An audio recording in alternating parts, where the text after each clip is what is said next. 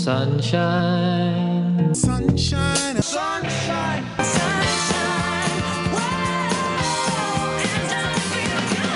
David Greising, of course, the president and CEO of the Better Government Association, and a lot to talk about as always.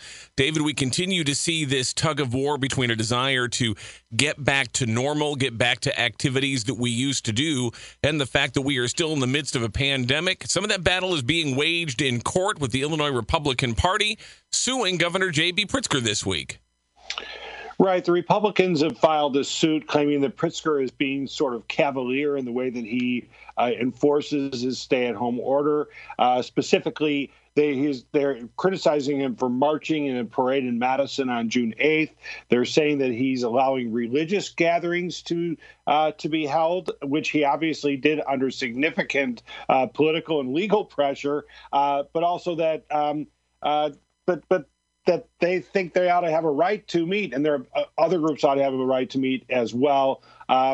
We've seen numerous lawsuits on this issue now, and by and large, the governor is prevailing. But the GOP at this point, though, they have conceded that they will have hold their convention virtually, and so they're at least complying as far as that goes. Yeah, I mean, and they did that this past weekend, but they weren't happy about it. Yeah. And what's really interesting about this is that you could look at this and say, okay, the governor's not following his own rules. He went out and marched with the protesters. And there's one of two ways you could respond to that. One is to say, everybody should have fewer of these gatherings because it is a pandemic and because we don't want to have the numbers start to go upward again. Or the other approach is, well, let's just open more things up. And it seems like more and more people are choosing Plan B there. We have seen some of the best numbers in the country in recent weeks because we have been shut down. And it's kind of, at least from my perspective, kind of remarkable that people now seem to think that we're out of the woods on this. But I would think that most medical experts would say we're not out of the woods. Well, in fact, Dr. Anthony Fauci gave an interview to the Wall Street Journal this week in which he said, we're still in phase one. People are talking about phase two or a second wave. He said, we're still in the first wave. Yep. And as we're seeing in places such as Tulsa, Oklahoma, where President Trump plans to travel, they're having a huge jump in cases because they've been really more open than many parts of the country.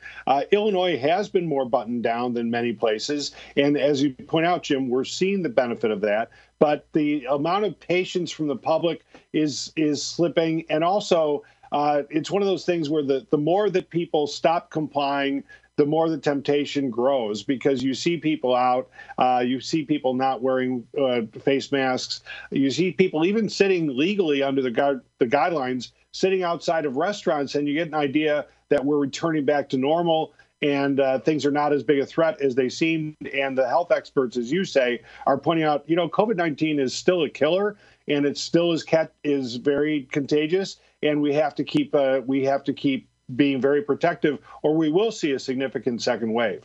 And the reality is the governor has, in fact, wavered on some of the things that he was pretty adamant about at the beginning. And that wavering seems to be based less on what the scientists and the health experts are saying and more on just sort of the practical political pressures of it all. As you noted, opening up churches more widely than what he initially said could happen, not based upon, it seems, any public health directive, but just based upon the pressure that was being put on him. Last week, we talked to the governor here on WMAY. One of the big things that he'd been pushing for weeks was this whole notion of contact tracing and how important it was to get that wrapped up. We wanted to move to phase 4. Contact tracing was going to be very important. Now the governor says that's a goal, not a mandate. And in fact, just saw a study indicating that most parts of the state are really not at the level of contact tracing the governor said we needed to be at. Yes, and that was a really interesting concession that he made to you all. The goal was 90% new case contact tracing, and we're not even close to that. And studies around the world have shown that contact tracing really is the key to successful control of this disease. Iceland and South Korea in particular come to mind. And it's interesting to see the governor concede on this point. Maybe he set the goal too high. It must have been difficult in those times when he was setting these goals because so little data was available to him. But he's making some political compromises here in the face of a disease that continues to attack in the state, and in the face of what seems to be a core belief on his part that this is a clear and present danger and he needs to do everything he possibly can. Yet he's still a politician and still needs to run for office and still is in the fray of being criticized by his colleagues and political opponents, and contact tracing is one area in which he's made a minor concession. You know, and it's interesting that there has been a lot of pushback on contact tracing from people who see it as just too intrusive on the part of the government. This is anecdotal. Maybe we shouldn't read too much into this, but I was looking on social media locally here, people wanting to go back to church services, but because a lot of churches are still restricting attendance, limiting the number of people who can come in, they're asking people basically to register, to sign up, to be able to go. And people are refusing because they're afraid that that information is going to be used for contact tracing should there be a COVID-19 outbreak linked to that church. And so that shows sort of the level of suspicion and mistrust that is out there a little bit on this. One of the things that is making it more difficult to do the sort of contact tracing that experts say you need to do to really get a handle on the pandemic. Yeah. Well, the other part of that too, David, along with that, Dr. Fauci came out and said that the reason why the federal government said that there were no masks is to keep people from hoarding them too. So that harbors that distrust a little bit.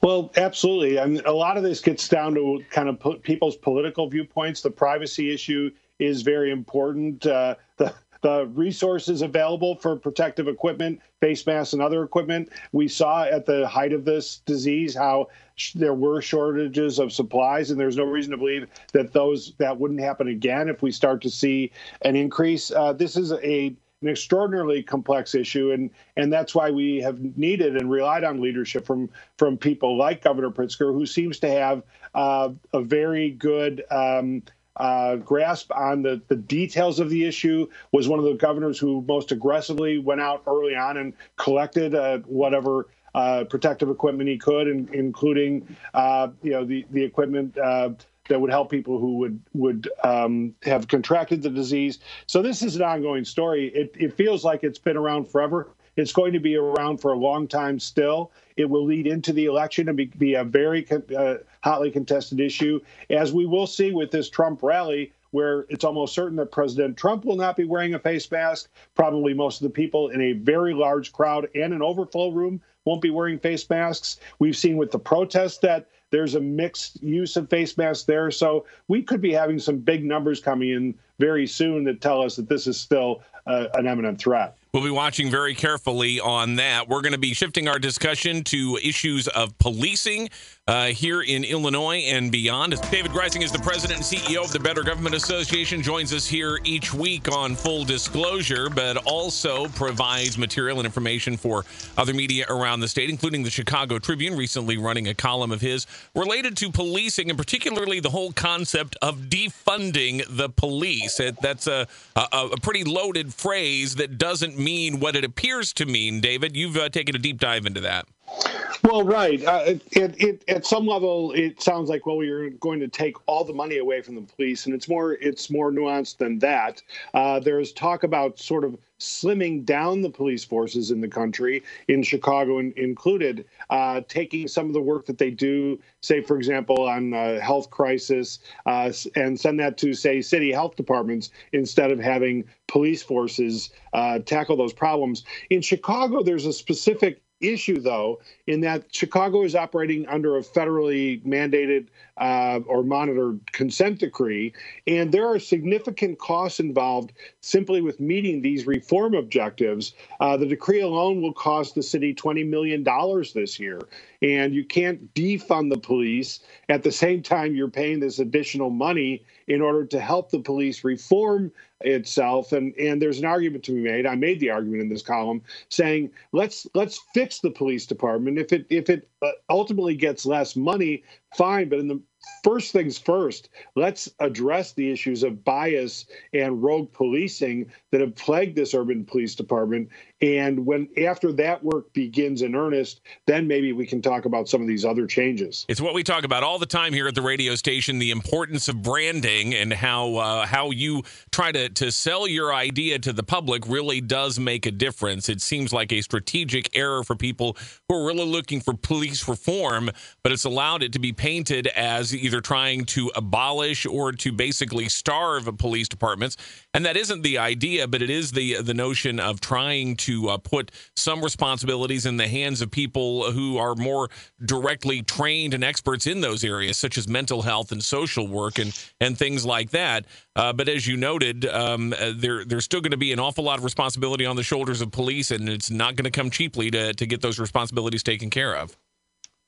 Absolutely. And in some places, they kind of mean what they say. What we're seeing happening up in Minneapolis, for example, is really a major kind of breakdown of that police department. And we've seen it already in other states around the country where the track record of major reductions in police spending it has gone okay. This is seems like a relatively new idea. There has been some experimenting with it around the country.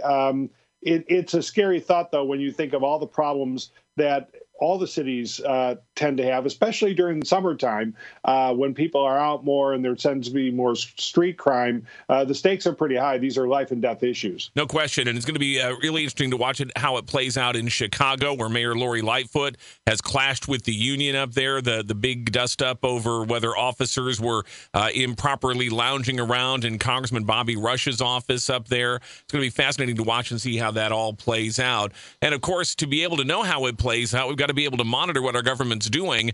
That has been certainly more difficult during the pandemic. And the BGA in the last few days had finally had enough about some of the ways that these issues were being handled by Chicago city government and doing it in a way that it was much harder for the public to monitor what's going on. And so they've taken the issue to court, David. Yeah, we needed to go to court to put an end to the mayor of Chicago, Lori Lightfoot, holding meetings with the city council, what she is now calling informal calls, informational calls, the city law department is calling it, of more than a majority of the quorum of the city council, which under the Open Meetings Act is a public meeting and requires advance notice, requires an agenda, requires public comment and public observation. And none of those things happened on these calls. And these calls were held, at least one of them was held at the height of all the civil disturbance that was going on in the city of Chicago. It got quite heated between some of the aldermen and Mayor Lightfoot because the aldermen were criticizing the mayor for not doing enough. We know this because an audio tape of the meeting leaked out. And the BGA, as an open records, open government advocate, has decided we needed to go to court to put the mayor on notice that this is illegal and that it has to stop. We want records of these calls. We want videotapes of these calls. If any action were taken, and we're told no action was taken, that action could have been rescinded under the law because the meeting was illegal in the first place. This is the kind of work we feel we need to do in order to have open and transparent government. Yeah, it's in an ongoing fight. While we have not had the open meetings issues here in Springfield, we continue to see problems of getting FOIA requests answered in a timely manner. That's going to be an ongoing battle as well. And, of course, the BGA is watching out for this, and we watch out for it as well here, especially each Wednesday morning. On full disclosure here with the Better Government Association. David Greising, President and CEO. How do people reach you and the BGA the rest of the week?